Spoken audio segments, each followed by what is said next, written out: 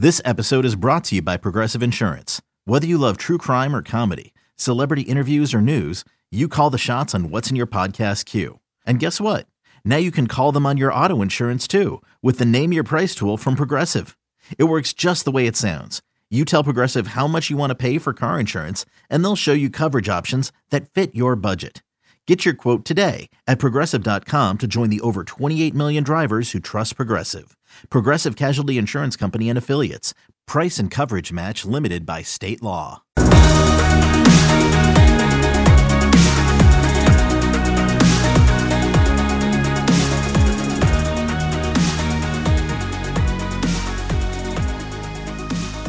Welcome into a Friday edition of the Lions 24/7 podcast. Last episode, we brought up the M word. Recruiting momentum was a big deal for Penn State. It seemed like things were brewing. By the end of this week, they have more than doubled their recruiting class size. 3 commitments coming today, another on Thursday. Tyler Donahue, Sean Fitz with you, breaking it all down today. Again, 7 commitments now on board for Penn State. They came into Thursday with 3 commitments total, and they matched that in about an hour span on Friday afternoon. We're going to get to the new faces that you need to know in this Nittany Lions class. We'll talk to Alan True, national recruiting analyst with 24/7 Sports. He is based in Michigan. A lot of this action is occurring in Michigan. He gives us the lowdown on all of that. And Sean, we've got plenty to talk about on Penn State recruiting trail. You're seeing a lot of Alan True around Lions 24/7 these days, not only with the guys that we mentioned, of course, that Detroit piece that we put up last week. Jamari Budden's still out there, Rocco Spindler, Donovan Edwards, the great running back from West Bloomfield. Penn State has made Detroit a point of emphasis. Alan's been all over it. Steve Wiltfong's been all over it. Of course, Brian Doan helps us out. Everybody from the 24/7 Sports Network is a friend at our board, so we appreciate them. You, my friend, I almost got coffee up my nose for you breaking out the M word and then saying recruiting right away. That caught me. I'm sure I'm not the only person, but that was great. And also, flashback to our last episode. Thanks again to Bud Elliott for joining us. We got a lot of feedback from having Bud on. Bud was fantastic, as he always is, and pretty blunt about some things, as he always is. If you know Bud, he doesn't mince words, and it's great to have him. So we're definitely going to have him back at some point. We'll get him back on for sure. It was nice to catch up with Bud. And it was fun to see the feedback. I'm glad people picked up on his sarcasm, and if they didn't, I'm glad I mentioned it because he has a dry sense of humor. So we have a lot to get to. It pairs well with the accent, yeah. We have a lot to get to here with Penn State's 2021 recruiting class because it has grown in a big way, and we figured we'd start with the most recent edition and then work our way backwards to the edition on Thursday. So we'll get to the Detroit area guys in a second, but we start in Maryland, and for the second time in 2 weeks, Sean, Penn State gets a 4-star prospect out of that state. Landon Tengwall a couple weeks ago, the phenomenal offensive line prospect, and now it is an interesting, labeled an athlete recruit in Zakee Wheatley, and number 21 athlete in the country, a guy who's been recruited as a wide receiver, as a defensive back. Some teams see him as a corner, some as a safety. Number 308 overall in the composite rankings. Offered last June, went to a couple games last year in Beaver Stadium, including the whiteout, and this one seemed to get orchestrated pretty quickly. We anticipated the Detroit movement going into this week as the week progressed, and then all of a sudden Thursday night, we buckled up for another decision.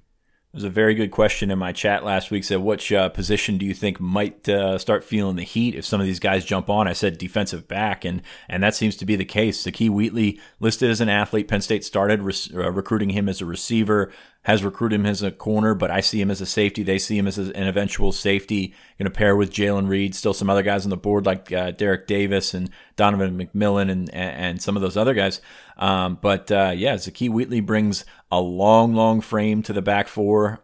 He can run. He can turn and run. It's going to take a little bit for him to fill out. I think he's listed at 180. That might be a little bit generous on that 6'2 frame, but a lot of schools like what they saw in him. Just very fluid movement from him. guy that can get around back there, has got some reach. This is one for Penn State that we pegged as probably one of the early commitments in this class, a guy that you could look at and say he was a Penn State lean from the start. I put my crystal ball in back in October, right around the whiteout, and I know I've been feeling that way for a long time. So for that to come back around, he hasn't been on campus, I think, since December. So he hasn't been around this calendar year, but, just always seemed to pop up. And it seemed like if Penn State decided they wanted to press, if Penn State wanted to move forward with him in the class, I think that was a pretty safe bet. A lot of offers out there. I know he was a high priority for schools like Wisconsin. I know Maryland was all over him. Notre Dame recently offered. So a good pickup in Zakee Wheatley. He's got, there's a lot to like about his game. He's so versatile, and that's really what you're looking to add to this roster right now. That's what he brings to the table. 50-plus catches, 7 touchdowns last year, 800-plus receiving yards, pretty productive on the offensive side of things, 3 interceptions on defense. And this is a guy that, you're right, I think I spoke with him last summer before he came up for an off-season visit.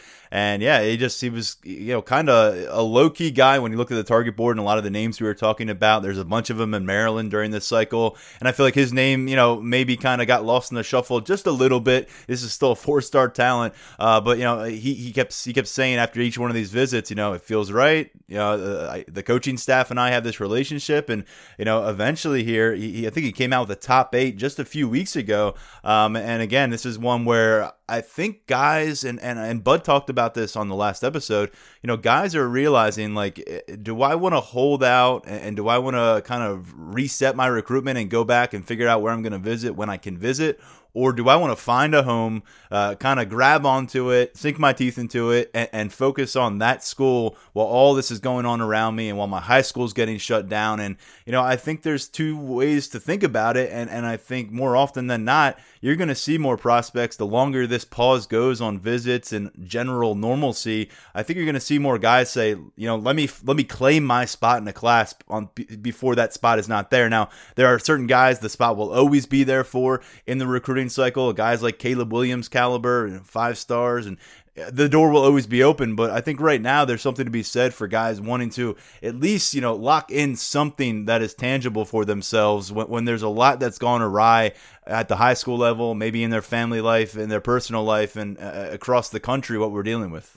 I agree wholeheartedly. I mean, recruiting it's like climbing a mountain. You've got to get up there, and we always ask recruits after they commit, what puts you over the top, and that's sort of what it is. You're cresting that mountain, going over the top, and making your decision. I see a lot of people during this shutdown maybe not quite making it to the top and making a decision just because they feel that they're close enough, or there's sort of that tipping point. I think if we look nationwide, it's probably going to lead to some decommitments when this thing opens back up. Some guys visiting some other schools or want to visit some other schools, and that's just not a Penn State thing. I think that's going to be something we see across the country. But I think Wheatley is a guy that we've pegged as a Penn State lean for a long time. I think there's been a very significant gap in there at one point, maybe closed a little bit as he began to look at some other schools, visit some other schools. But I think he's one of those guys just close enough to the peak where, this is something that put it over the top. And let's be honest, I mean, they're watching numbers as well. I mean, Penn State's got a limited scholarships in this class and limited, they probably right around 20 in that area. But, Jalen Reed jumps on board. Kalen King, becomes apparent that he's going to jump on board. Another defensive back. If they're looking to take, 5 defensive backs in this class, maybe he says, all right, I'm close enough. I'm pretty sure that's where I want to go. I'm going to put it over the edge and go with it. And I think that's what we saw here. And, Penn State's going to move on. And, all of a sudden, 4 commits in a 24-hour span, and you've got 7 in the class. I mean, that's a big jump to make in the span of a day. Speaking of jumps, you look at the composite class rankings right now across the country. Penn State, I know a lot of folks were concerned just a couple weeks ago, holding 2 commits at maybe outside the top 50 of those rankings, somewhere around there.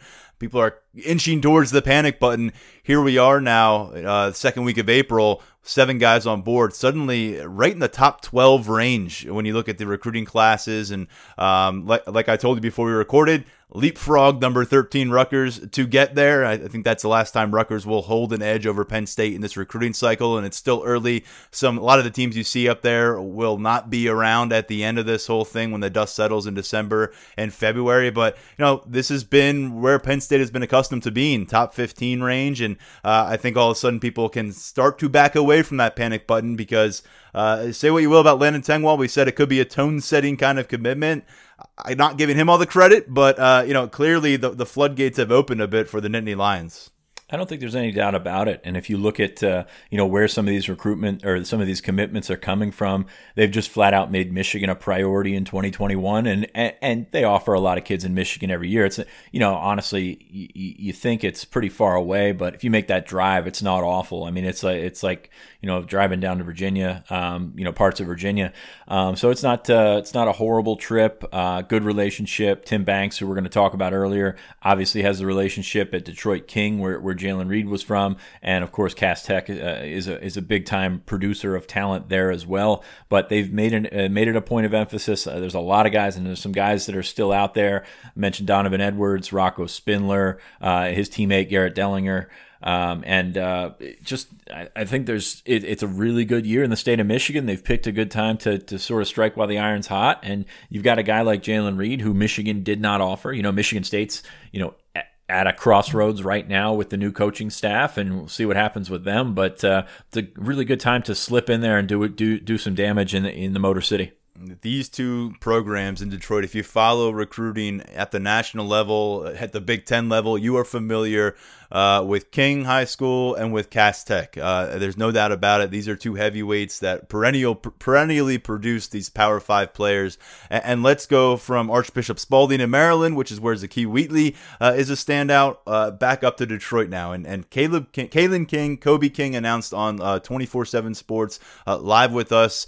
Great stuff there. You can go check that out up on the site. But both these guys have been trending towards Penn State throughout the week. The crystal ball has been flooded. I think Allen put in the first crystal ball last Tuesday, and by the time I woke up on Friday morning, there were 13 crystal balls pointing towards Penn State. Unanimously, it comes to fruition here. They're the second and third editions out of Detroit of the week. And one more note about Detroit before we get to the Kings, Sean.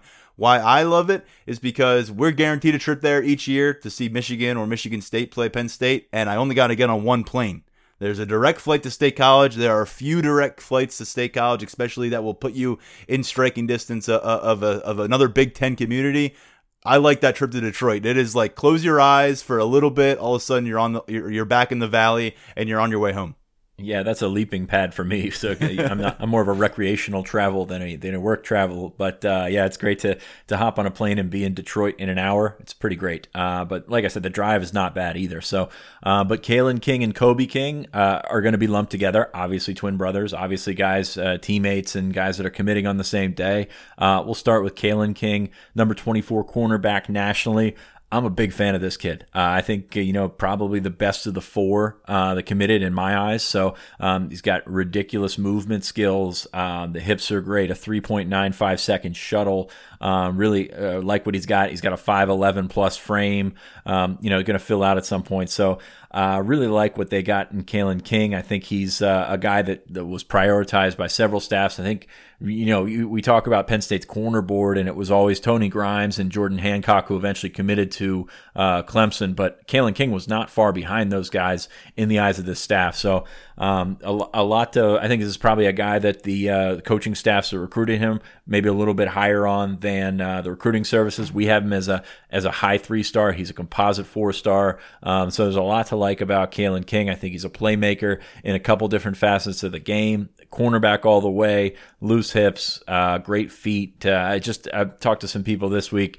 Really, really talked up Kalen King, and not just because he was going to Penn State.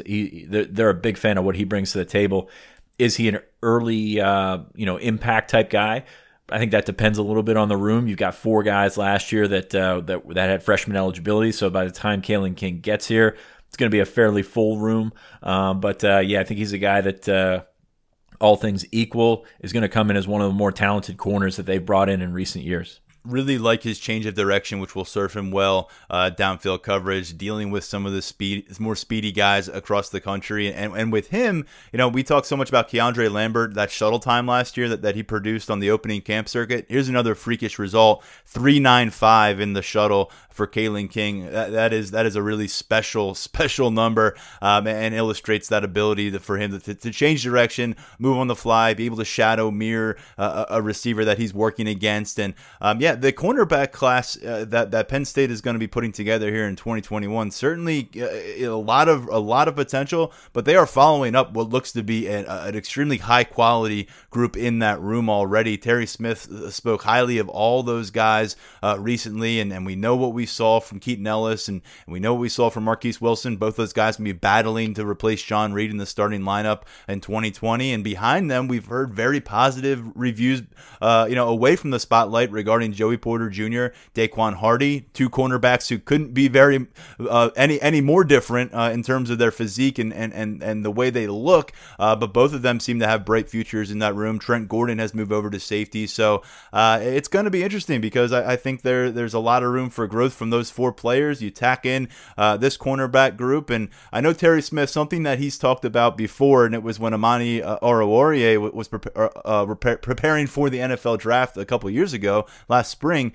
They would love to produce a first-round pick at cornerback. It's something that they have not done. They're accruing this talent. I know it's hard to correlate a top high school prospect and say 3-4 years down the line it might be a first-round pick, but with the group they're putting together, and I include this 2021 class in that now, hey, maybe that guy's in the mix. Maybe that's a shot in the dark, but I think they have assembled the kind of quality talent in that room where Terry Smith may find that player who breaks through and does get that label, and something they can kind of toot their horn about on the recruiting trail. Also have a crystal ball in for Dejon Warren at Lackawanna, who's a guy that is going to be the number one corner nationally among junior college players. And you look at that room and you think, do they need a junior college guy in there? No, numbers wise they don't, but this kid's really, really freaking good. So they're excited about him, and Penn State seems to be in a good spot with him. Kalen King, another thing to add to that, 34-inch vertical, has been tested in a combine. So you get Kalen King, which I think he's the best of the four that they got in the last 24 hours. Can't say enough about Kalen King. His brother Kobe, a little bit different, about 6 foot, a half inch, 230 pounds. He's a middle linebacker, and we've talked about this a bunch. Penn State doesn't recruit a ton of strictly middle linebackers. You think Ellis Brooks, you think Jason Kabinda type when you're talking about Kobe King. What's interesting to me, and we'll talk about this with Alan True a little bit later, Alan, when I asked about the Kings, he said, if you go to watch a Cass Tech game, you probably come away thinking that Kobe's the prospect. And what I mean by that is Kobe's a really good high school player, and he makes some plays, and he does a lot of things consistently well. Maybe doesn't have the ceiling that his brother has or some other guys at the position have, because he doesn't move. He's kind of in the box, sort of pigeonholed as a middle linebacker. Doesn't move as well as some of those other guys, but he's a good football player. He looks great. I don't know how much room he has to grow from that 230, 235 on that frame, but he's going to be that thumper that you want in the middle, and we'll see what happens with his development. I think that there's certainly things that he can work on, but good floor as a football player. Don't know that he's an early impact guy, but he's a pretty good football player. A linebacker who excels going downhill, and with that, wonder. Yeah, he's downhill all the way. I mean, there's no question about it. I mean, he's a straight up Mike, stop the run type guy.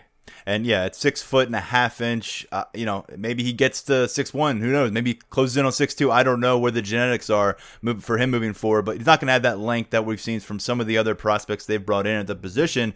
And with a player like this and the way we've described him, you wonder how many downs can you feel comfortable playing him out in the football field? Is he a guy that you can have out there on third down in passing situations? And we know that Brent Pry can mix and match. We know they'll go two linebackers, and that's all to be seen down the line. But I'm with you. I think Kalen King is the guy who you project to have that higher ceiling at the next level of football. But no one should be scoffing or thinking this is some kind of, well, if you want one, you got to take the other.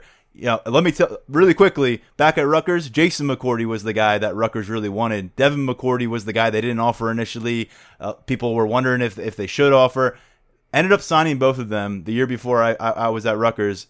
I think everyone knows where Devin McCourty is. He's a guy who's knocking on the door of Hall of Fame candidacy with the New England Patriots and what he's done there. So that's my twin story I figured I'd bring to the table, Sean. And I guess I've hit my quota with 2 mentions of Rutgers today, so I will stop there. We'll move on to the other Detroit pickup, and that was the first of the week. It seems like a while back, but it was only 5 p.m. on Thursday, Sean.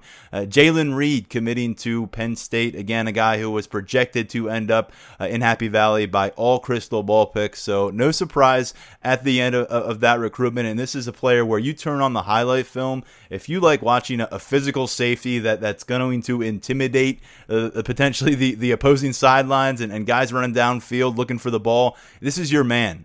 You mentioned the phrase thumper with Kobe King. I think you can apply that also with Jalen Reed. He forced 8 fumbles last year. He had 111 total tackles. I think 11 of those were behind the line of scrimmage, 6 sacks. He gets after it. It's a fun film to watch.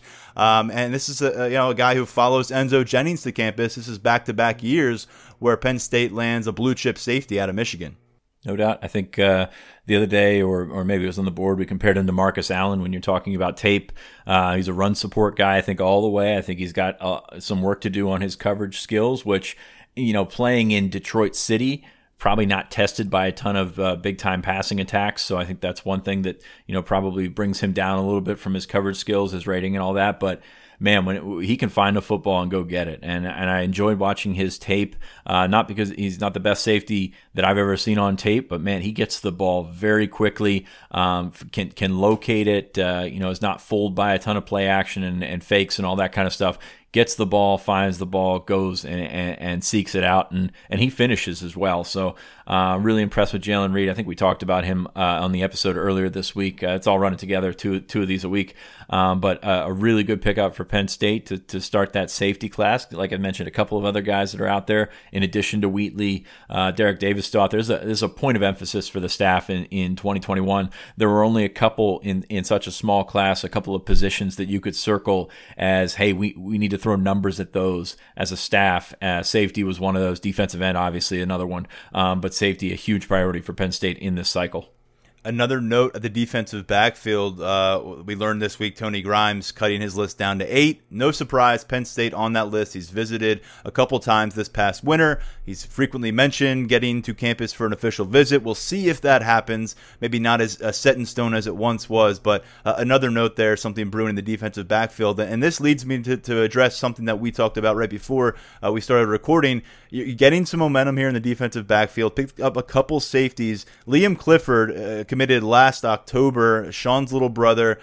He's listed as an athlete. You mentioned this right off the bat upon his commitment. He is being recruited by Penn State with the possibility for wide receiver and for defensive back. We saw him at wide receiver at an Nittany Lions camp last summer. I thought he was fantastic. Ultimately earned an offer, and he had good company. Other Power 5 receivers there that day. He fit in very well for himself as a rising junior. Do you think we're starting to see now some gravitating towards locking in Clifford a bit more on the offensive side of the ball?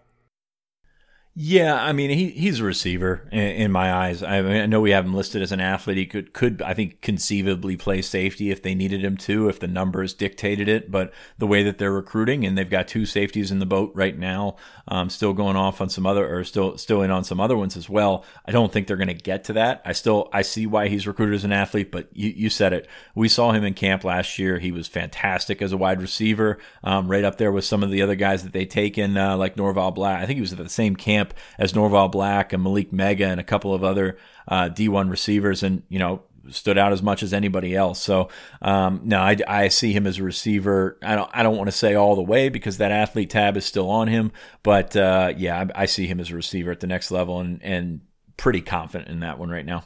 Well, Detroit has been a big theme for Penn State this week, and a big theme in Detroit for Penn State has been Tim Banks. He is I think you said this earlier. His alma mater is the same program that produced Jalen Reed, King High School. So that's very cool to be able to go back, recruit your old high school, bring in a player of this caliber, and bring him into your positional room. We asked Tim Banks on Thursday morning when we had him on a virtual conference call, which we appreciate Penn State for giving us these coaching conversations, considering these circumstances. But Banks was great, talked about a lot of stuff. But one thing that our very own Mark Brennan brought up was the Detroit recruiting success. And as you can hear in this audio clip, it's something that's personal to him, and it's something that he does not take for granted. Well, I mean, I think it is a competitive area in general. I think if you're in the Midwest, which is, Big Ten footprint, you're fighting all the, the major players. And, obviously, I grew up there. I played in the area. I've coached in the area. I think that's awesome. But at the same time, you still have to do a great job of vetting the right people, making sure that the kids truly understand, what Penn State brings to the table. So it is a challenge. I don't take it for granted because that's where I'm from. I know the young men that come out of that area, a lot of them are very blue collar and, hardworking and, are just looking for an opportunity, to continue to grow not only, as an athlete, but obviously, academically. And, I feel like obviously Penn State gives that in spades. So, I feel like we have a really good product to sell and a great opportunity to sell. And a lot of kids have obviously been receptacle to that. And, but, again, just not taking it for granted and continuing to, go in and act like the area is new to me, if you will, and turning over every stone, making sure that, I'm evaluating every guy, whether, he has no offers or has many offers. Just continuing to recruit it as hard as I possibly can. I think it's given us an opportunity to be successful. Beyond the 3 commitments who came on board this week, there's a lot more brewing in Detroit. You're going to hear all about that in a moment from Alan True, who covers the area, covers the whole Big Ten landscape and the nation for 24/7 Sports Recruiting Network. He sits down with us, breaks down the commitments, the targets, and more in just a moment. Okay, picture this. It's Friday afternoon when a thought hits you. I can spend another weekend doing the same old whatever, or I can hop into my all-new Hyundai Santa Fe and hit the road. With available H-Track all-wheel drive and 3-row seating, my whole family can head deep into the wild. Conquer the weekend in the all-new Hyundai Santa Fe. Visit HyundaiUSA.com or call 562-314-4603 for more details. Hyundai, there's joy in every journey. Hey, it's Kaylee Cuoco for Priceline. Ready to go to your happy place for a happy price? Well, why didn't you say so? Just download the Priceline app right now and save up to 60% on hotels. So whether it's Cousin Kevin's Kazoo Concert in Kansas City, go Kevin, or Becky's Bachelorette Bash in Bermuda, you never have to miss a trip ever again. So download the Priceline app today. Your savings are waiting. Go to your happy place for a happy price. Go to your happy price, Priceline. Welcome back to the Lions 24/7 podcast. As promised, 24/7 Sports Alan True going to join us now on the hotline. Alan, you've been a busy man lately, especially on Lions 24/7, so we appreciate your contributions, and we appreciate you coming on the show. Yeah, no problem. I was originally supposed to be on spring break with my kids this week, so I guess I'm glad that I'm not trying to cover all this from Disneyland. Yeah, I'm glad that you're not either. That would be very inconvenient for me, which obviously is not something that anybody wants to do. So, no, thanks for coming on. 3 commitments out of your area this week. Of course, started all off with Jalen Reed on Thursday, and then Friday, the King twins, Kalen and Kobe, hopping on board. We'll start with Jalen Reed. We talked about him a little bit earlier on the show. Guy that brings it as a safety. Certainly run support is no issue for him. We have him as a 4-star prospect on 24/7 Sports and in the composite. What do you think of Penn State picking up Jalen Reed? Well, he's just an outstanding football player, and how our rankings kind of work is us regional guys bring guys like Jalen to the national table when we think they need to be 4-star prospects, and he was actually one of the guys that I wasn't entirely sure would blow away our national staff because he's 5'11", 6 foot. He's not 6'2", 6'3". He's not a guy with dazzling track times. but they put on the film and they were like, man, this guy's a great football player. He's absolutely a 4-star guy. And that's what I had seen with him. Every time I went to a King game, he was making plays. Every time I saw him in 7-on-7, he was making plays. Then he went to some camps this off season. And, I don't know if his profile was one where you expect him to do really well in shorts and T-shirts covering slot receivers one-on-one, in a wide open kind of camp setting. And he did that really well. So I think he's fits what a lot of schools want these days, where if you're trying to match up with offenses that are multiple, you need a guy who can play in the box but also step out and cover a slot. He's that perfect kind of strong safety hybrid that can play a little bit of backer as well. And that's what they use him at as King, and that's at King, and that's what I'm led to believe he's going to do for Penn State. Moving on, the King twins just committed a little bit ago on 24/7 Sports. A guy that I was raving about earlier in the show, Kalen King, really like what he can bring to the table as a cornerback. Elite change of direction, really light feet. What do you think of Kalen King? And I have him as the 4 commits that they've gotten in the last day. I have him as my personal number 1. What do you think of Kalen King? He is just an outstanding man-to-man cover corner. He won positional MVP at the opening regional in Ohio last year, which that's, like I said, with Jalen Reed, is really like that event is all man-to-man coverage you're on an island setting. And not only did he do that well, he ran a 3.95 shuttle, which I believe stood as one of the faster shuttles in the entire country, not only at that event. Then you go into the season, and the year before, he didn't play much offense, but as a junior with them graduating some guys, he got a chance to play offense, scored 14 touchdowns as a return man and a wide receiver. And that kind of allowed us to see maybe some of the ball skills that we hadn't previously gotten to see as much when teams weren't challenging him as a corner. So I'm with you. I think Kalen is a really, really good player. I think, they're also really well schooled at cornerback at Cass Tech. I know you guys got one on the roster up there in Donovan Johnson, but they've got a bunch of other guys running around at colleges and in the NFL that have played there. So he comes in from a really good technical standpoint also. His brother, kind of different when you talk about projections. Kobe King's a fantastic high school player, maybe a little bit limited in the next level in terms of position versatility and things like that. What's Penn State getting in Kobe King? Yeah, he's talked a little bit about how Penn State may try him at the will, but it's likely going to be Mike, and that's what I think he is. And you kind of touched on it there. He's probably not a guy who you can move around a lot, but he is a classic, true middle backer. I went to their first game last year, and I thought Kobe was arguably the best player on the field that day when you left that game. It was a game they lost, actually, but he was in on every single tackle.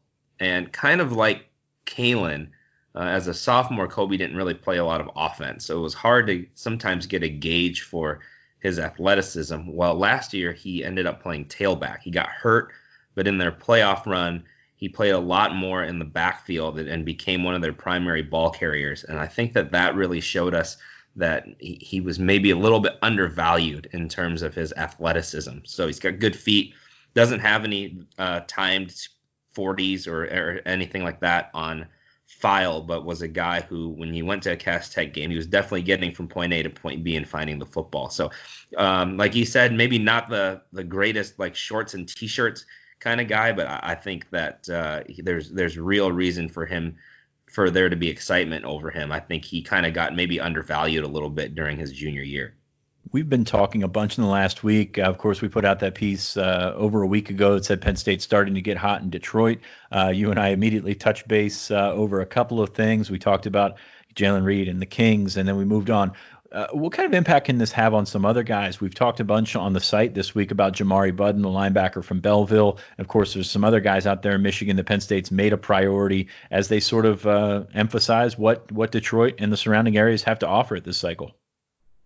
Yeah, I think it can have a big impact. I mean, I think it has definitely impacted Jamari. I think those guys did make a run at trying to say, like, why don't you just announce with the three of us that hasn't happened? And I don't think he's ready to do that. But it certainly impacted him to where I think Penn State has moved at least into the 2 spot there, if not into the top spot, depending on who you talk to. They're running neck and neck, I think, with Michigan at this point. And I do think that it has the potential to impact other guys, Rayshawn Benny, and some other guys that are on the board. And I do think that this goes back to further than just this class, though. It goes back to KJ Hamler, Donovan Johnson, Lance Dixon, Enzo Jennings. Penn State recruiting Michigan isn't new, but I do think they've turned up the heat a little bit more in this cycle. You've got other guys in that area, of course, sort of the reset with Donovan Edwards, the talented running back from West Bloomfield. Lance Dixon's on campus for Penn State from West Bloomfield. They've obviously not been a stranger there, but really weren't in the mix. Basically when Edwards looked like he was on the verge of committing to Ohio State, he's kind of stepped back from that. Now Penn State trying to make a run there. Yeah, he has stepped back. He's very open to things. I think he's still kind of searching for something that's going to just hit him over the head and say, like, this is the school for me. I don't think he has that right now. I think Georgia just getting another top running back commit, that may affect him. I think it will affect him. So as I'm kind of analyzing things, and this is more of an educated guess than anything Donovan or anyone close to him has told me, I think Penn State is the school that most has an opportunity here to take advantage of this time where he's a little bit uncertain and searching for something. I think Penn State offers him the running back tradition and the development at that position that he's searching for. He obviously has some connections out there with Lance being there and some other Michigan guys. Also, in contrast to some of the other schools that I think he's looking at, like Georgia, or somebody brought up Oklahoma recently, if you go to Penn State, you're not right there close to home, but you're close enough, and you're going to play back close to home a couple times. So I think when you put all of that together, to me, Penn State is I was saying dark horse for a while, but knowing some of his criteria, I think Penn State's a school that can really, really make a push here. Moving out into the suburbs a little bit at Clarkson, Penn State after 2 offensive linemen, Garrett Dellinger and Rocco Spindler is the guy that we've been focusing on the most. Both of those guys were on campus in early February. Penn State seems to be, we've got the LSU crystal ball for Dellinger, but Spindler, Penn State seems to be at least wedging themselves into that battle right now. It wouldn't surprise me to see Penn State finish second for both of those guys, and to even have gotten themselves into the position where they're now one of the top 2 or 3 schools for the 2 of them. I think Phil Trautwein's done a really good job, and I think benefited a little bit from being able to come in new and say, we're going to start fresh, and I'm going after you guys hard. I mean, he prioritized those guys pretty much from the beginning, and I think it's made an impact with them. Will it make enough of an impact to where he lands one or both of them? Right now, I'm not favoring that, but they've at least put themselves not only in the game, but I think in true contention as one of the top 2 or 3 schools for both of those guys. And that's in a very short period of time. What is it about what they do out there? We just heard from Tim Banks in terms of what his connections are like out there, but what have they really done? I know this is a very good cycle for Michigan in the state, talent-wise. What have they done to sort of prioritize some of these? And really, when you take a look at what Penn State's done out there, you've got West Bloomfield, you've got Cass Tech, King, you've got Oak Park. It's just a handful of schools where they've done really well in being visible. So what has Penn State really done in Detroit and the surrounding areas to sort of capture this momentum? Well, I think they're personable guys for one thing, and I think they've done a good job of recruiting some of these guys from an early point, even if they hadn't offered them right away as freshmen and sophomores. They were recruiting these guys, and I also think they've done a good job of getting those guys to campus. There was a Junior Day weekend in January that both the King twins were at. Jalen Reed was at. There's a bunch of pictures of those guys out on a snowy Beaver Stadium. And they've tried to get as many of those guys up for whiteouts and other, spring game last year. And so they've just continued to kind of chip away. And then I think they've also, Tim Banks rightly gets a lot of credit for this, but there's been a multi-pronged attack towards those kids. When you talk to the King twins and you talk to Jalen Reed, they're talking about Terry Smith also. They're talking about Brent Pry also. They're talking about James Franklin also. So it's not like they're like, hey, Banks, you take this and you just deal with those kids. Those kids had relationships with multiple members of the staff.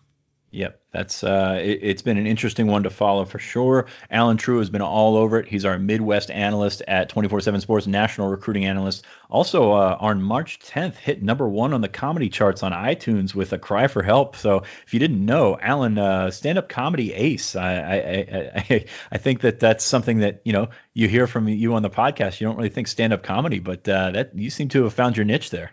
I kind of turn it on and off for the day job. And but no, that was pretty cool. And I thank you to everybody who's listened and bought it. I kind of expected every single kid that I've ever rated as a 2 or a 3 star to go on iTunes and give me 2 stars, but that hasn't happened yet. So I guess I'm doing something right there.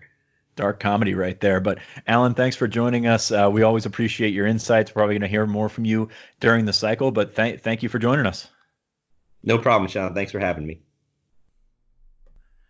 Great insight from Alan. Encourage you to check out his podcast that he co-hosts with Steve Wiltfong, the notorious B1G podcast. They do a great job covering Big Ten recruiting on a weekly basis, but this one in particular, they sat down with Jalen Reed, as you heard there in the interview, went over the reasons why he committed to Penn State, what he brings to the class, and what his expectations are moving ahead. So thanks to Alan.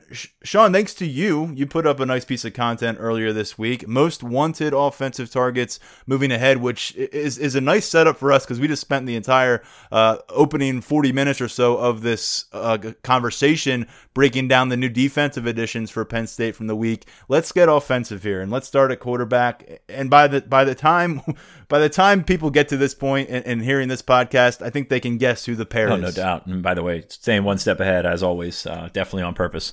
But yes, Penn State's most wanted. It starts with Caleb Williams. I don't think there's any question about that.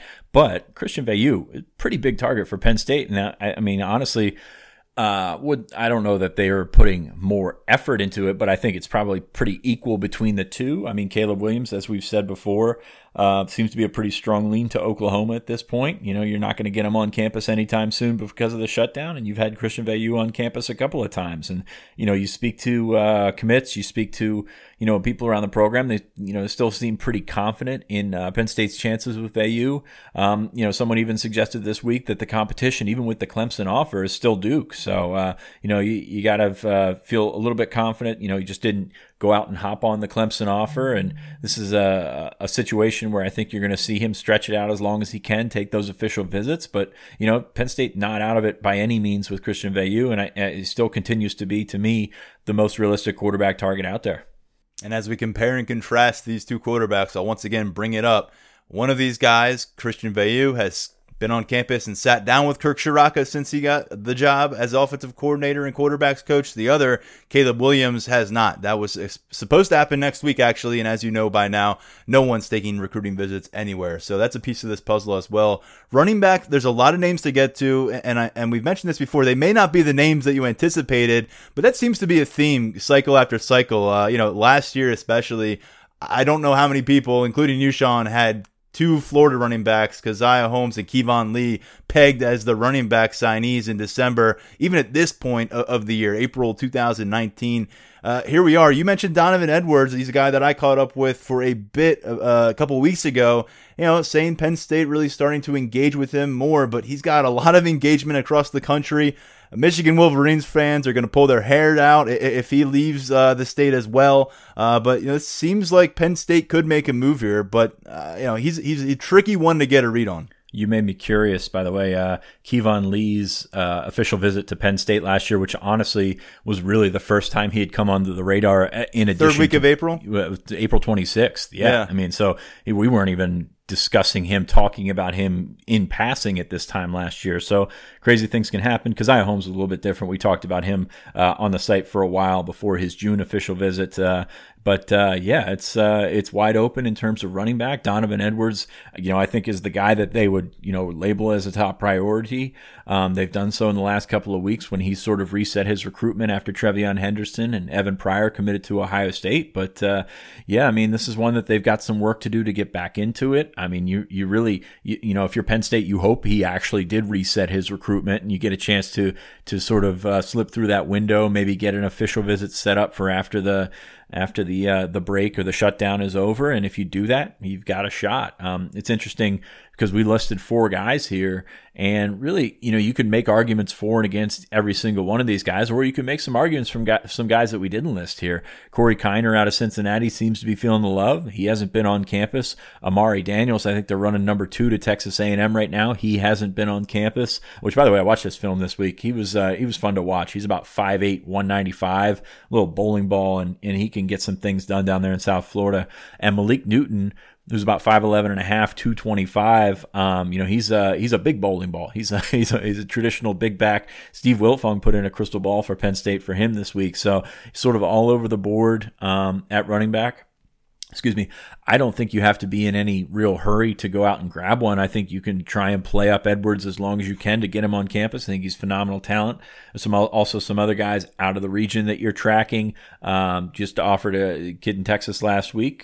So I mean, you've got options out there. None of them seem to be particularly strong at this point because, like I said, you can make arguments for and against all these guys. But, I mean, there's really no rush to add a running back. And a couple years ago when they set out to maybe not add a running back in this class, they ended up getting Journey Brown in December. So, there's a couple sides to this in every which way, and we'll see which way it falls. And I don't think it's going to be one that's sort of sewn up anytime soon. Corey Kiner and Amari Daniels back in February put Penn State on their top schools list. I think Daniels was 4 schools and Kiner may have been 10, but Kiner last year, 40 total touchdowns in 12 games. I like Amari Daniels. He's a little different than what they've got on campus, which is saying something because they have a lot on campus at running back. You mentioned his size, and it's fun to watch a smaller back run, compact and just, run guys over, surprise defenders, and 4 touchdowns in the state title game. And also, if you're going to go for a running back in South Florida, why not go for one at Miami Central? Dalvin Cook, Devontae Freeman, Willis McGahee. They've done okay, yeah. Yeah. So it's a nice little track record they put together there. So, hey, like you said, it's kind of a pick 'em right now at running back, and until we get visits resumed and find out who's booking their official visits, because, again, a lot of these guys outside the region, it's not a manageable car ride for some of them. Ohio, Michigan, all right, but we're talking about Texas, Florida, Alabama. That's certainly more of a trek that you want to get on a plane, maybe have the expenses-free experience from an official visit. We'll see what happens there. Wide receiver, another spot where, again, we think Liam Clifford is going to end up in that room. For a while, it looked like Dante Thornton was going to be a part of this class, and heck, maybe he will be. Landon Tengwall certainly struck an optimistic tone. He recently put Penn State in his top group, but he's on top of the board. He is not alone among Maryland wide receivers, though. That's a spot, that's a state that we talked about earlier. 2 commitments in the past couple weeks. They're looking for some now at wide receiver. And it's really the same guys that have been on the board. Jaleel Farouk, whom I'm a big fan of Jaleel Farouk as an all-around wide receiver, and Caden Prather, who put out his top 5. We talked about him on the first episode earlier this week. I mean, those to me are the 3 guys, and it's interesting because in my chat this week I was asked, have you seen any different sort of tendencies or particulars in any position group that the new coaches, the new assistants have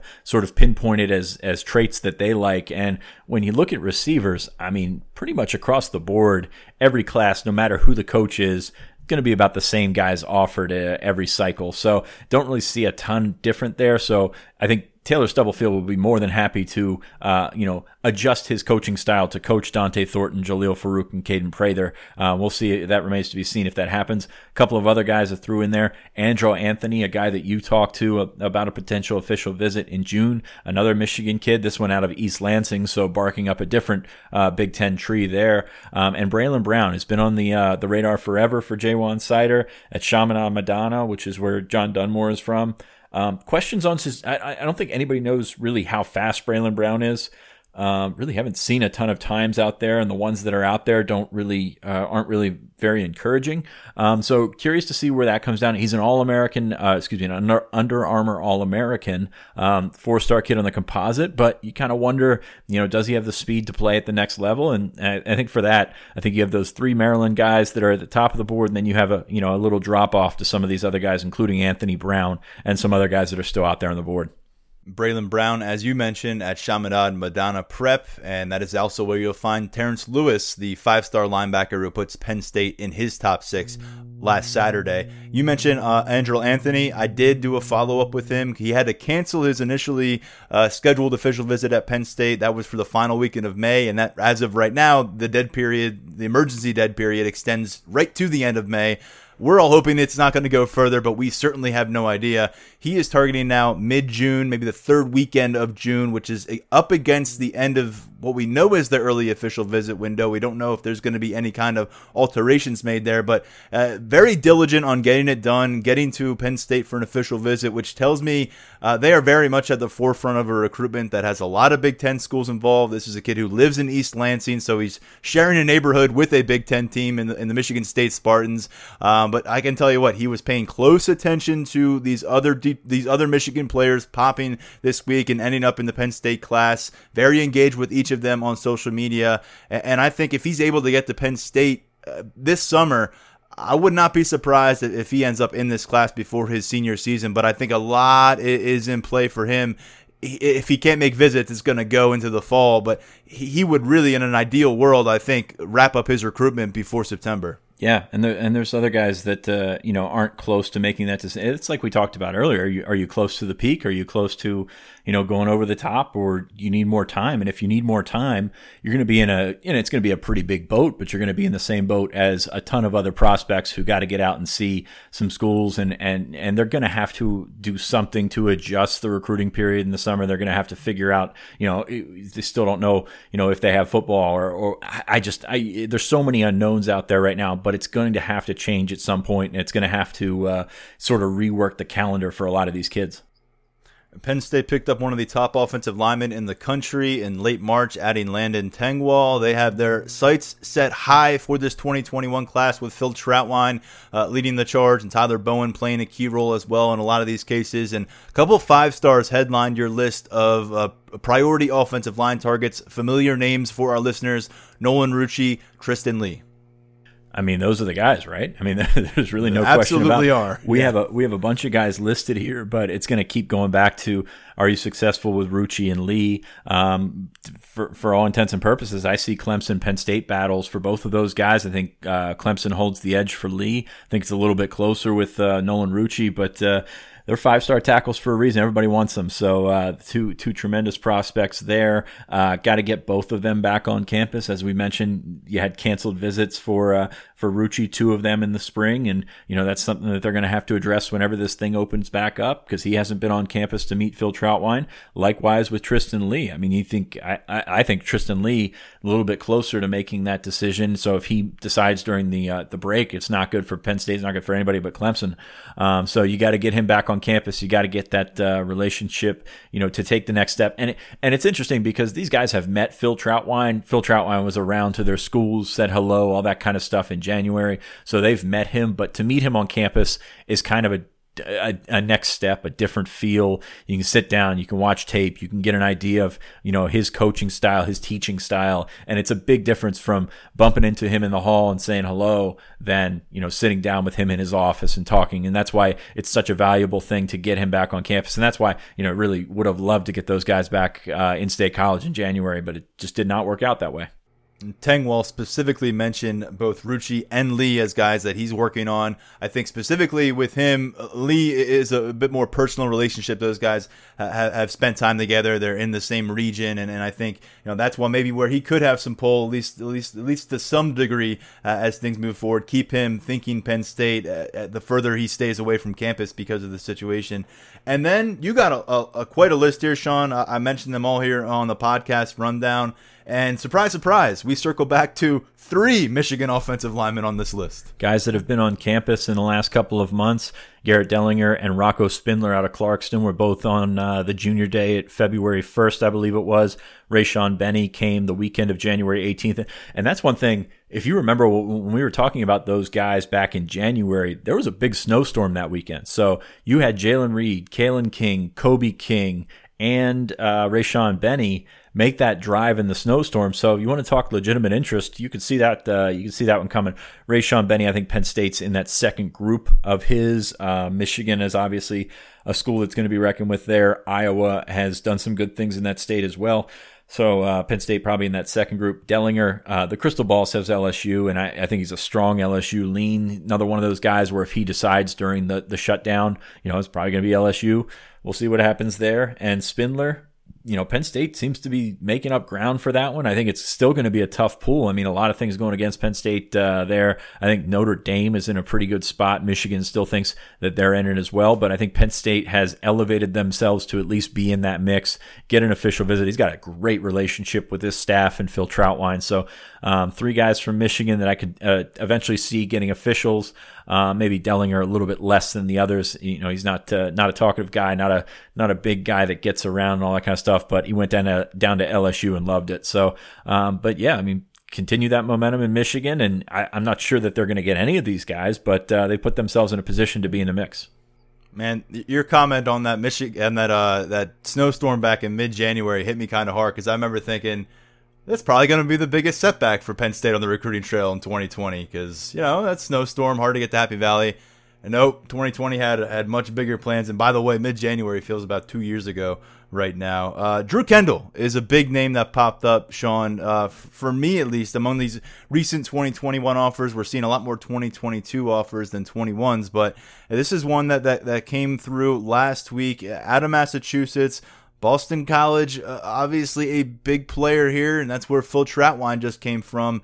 The kid's considered a top 10 guard. He's got some impressive football DNA, and Penn State, feels like if they could have him on campus, those plans would be set by now. Yeah, I mean, I don't know if they'd be set by now. I think that Penn State's probably trailing a little bit later offer, a guy that he had the relationship with, but maybe would have thought he was one. Like this is one when he was hired back in January, when Phil Trautwein was hired back in January, you thought that, okay, I'm going to watch Drew Kendall now because he's been recruiting him so long. He's got that relationship. We'll see that offer come out soon. But yeah, this is Pete Kendall's kid. He played 188 games in the NFL out of Boston College. So a lot of ties back there. Obviously, Boston College, no matter who the staff is there, does well with offensive linemen, does well in that little bubble that's up there. They often take some of those Boston kids and develop them into NFL prospects. So I think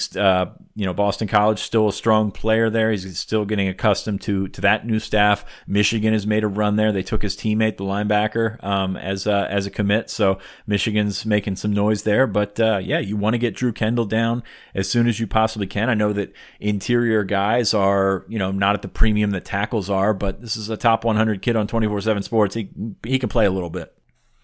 At tight end, where do we start? There's a lot going on here. You lost the commitment 5-6 weeks ago from Nick Elksnis down in Jacksonville.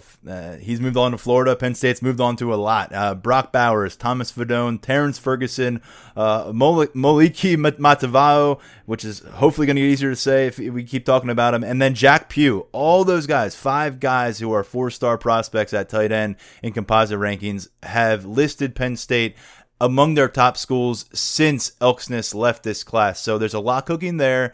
You start your list with Bowers and Matavao, but do you see significant separation between these guys in terms of interest? Elijah Arroyo is another guy you've pointed to, has not released a top list as far as I know. But again, there's so many names that have reciprocated interest, and there's so few visits to report. Yeah, I mean, you just take a look at the top, 15 tight ends in the country, and Penn State's in on a bunch of them. It speaks to what Tyler Bowen has done, and at the same time, it speaks to the pool that they have as a program right now for tight ends. Of course, Freiermuth has done well. Mike Gesicki's in the NFL doing well. So you've got a lot going for you at this. I think it's kind of a different speed, and we touched on this in the episode earlier this week, where you were going to get a bunch of those guys on campus this spring for unofficials. Of course, Brock Bowers was able to make it on his trip. He cut his list down to 8 and included Penn State. And Matavao was a guy that you could see. I think it was late March that he was scheduled. Jack Pugh in Ohio was scheduled for a visit. Elijah Arroyo was going to come in, who they're very high on in Texas, was going to come in for a visit. So there's a bunch of high interest across the country with top tight ends because of what Penn State's been able to do. But I don't know that you feel close on any of those guys. I think they're in the top maybe 3 for Brock Bowers. I feel the same way about Mataveo. That's why I listed these two on here. But I mean, they're just top 5, top 6, top 8. Just Penn State keeps popping up with these top tight ends. Like I said, it's a testament to the relationship with Tyler Bowen, but I just think there's a ton of interest there. And some of these guys, and we saw it last cycle, are going to filter to a set number of programs that have done very well with the tight end, and some that haven't done well with the tight end, but they still, have a pull as a program. And Penn State's in a spot where they can, eventually decide who they want to get on officials, press one or two of those guys, and see where they're standing from there. Still think they're going to get a good tight end in this class. Just don't know who it's going to be. Did we throw enough names at you? Okay, good, because we have more. Gunnar Helm, Landon King, Aaron Outley. 3 new members of the tight end target board, all offered on Wednesday. Helm out of Colorado, King out of Texas, Outley out of Arkansas. So the search becomes more expansive, Sean. And my question at this point is, 2 of the last 3 cycles, they come away with multiple tight ends. In 2019, they signed only Brenton Strange. My question for you is, realistically, 2 tight end class again? I mean, there's just so many names right now scattered about. I think it would only be a 2 tight end class if you couldn't turn away the second guy. If Brock Bowers and Maliki Mataveo wanted to get in, you can't say no to that. But no, I see it as as tight as they are with numbers, you're looking at 1 tight end, 1 running back, back to 1 quarterback. So I don't see that happening. I know they were still recruiting other guys when they had Nick Elksnis committed, and I think that's part of where your question stems from. But no, I think it's just going to end up with 1 guy in this class, and maybe when you get a little bit more leniency or I don't even know what that word would be.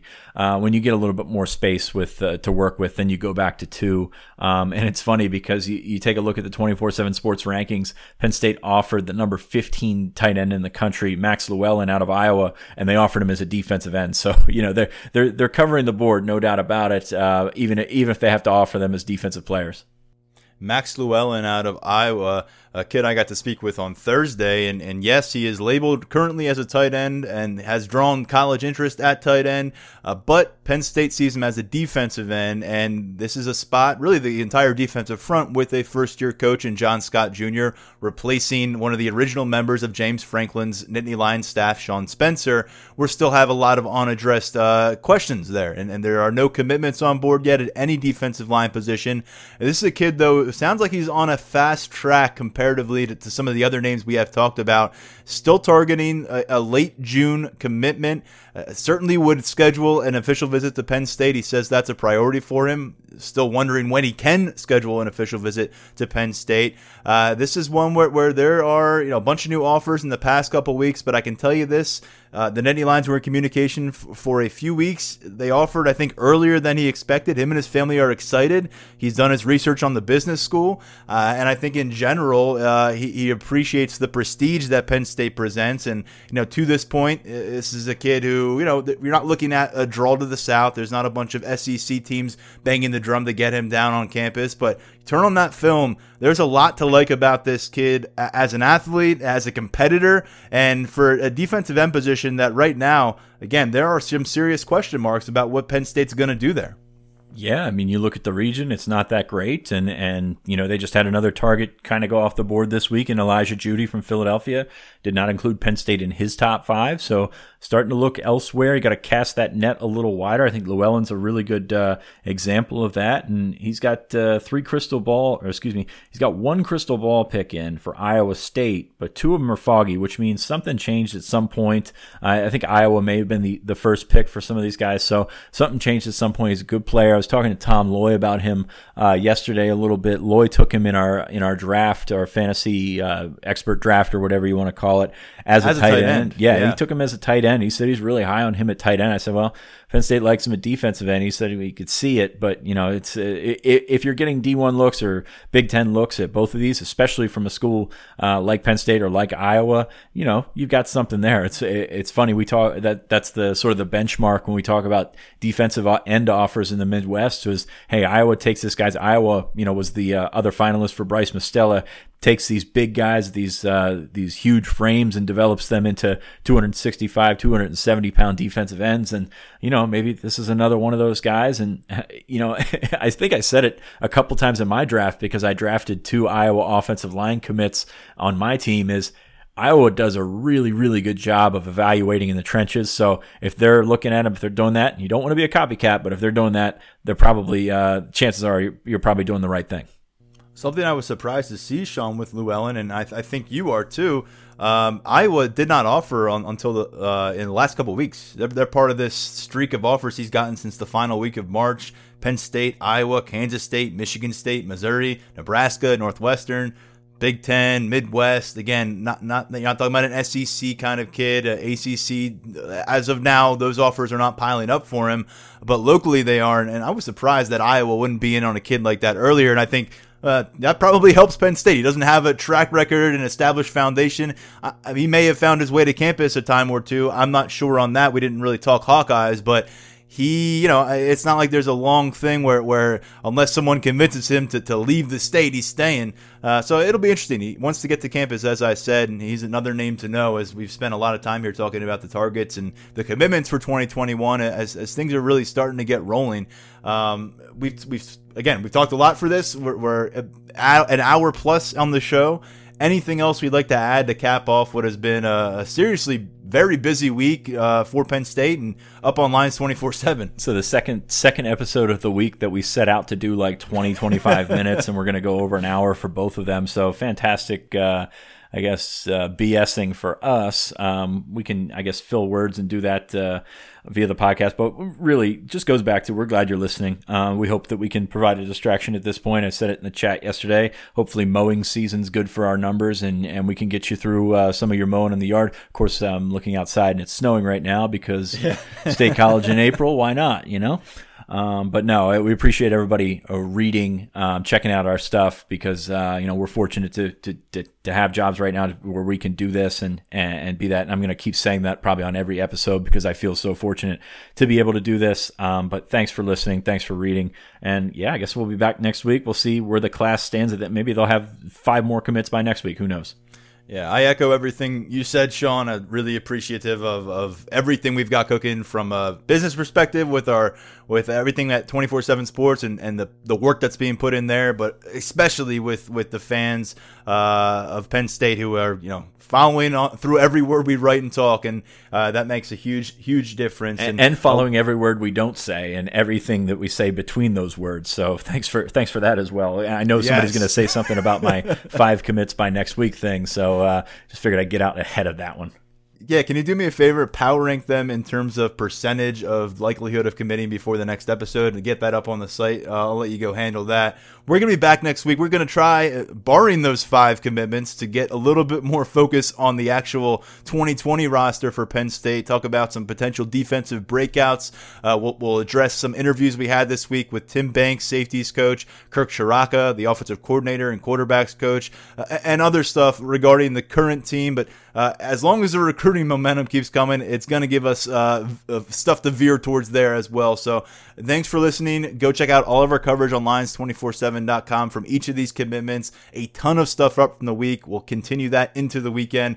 For now, stepping aside on behalf of Sean Fitz, this is Tyler Donahue. You've been listening to the Lions 24/7 podcast.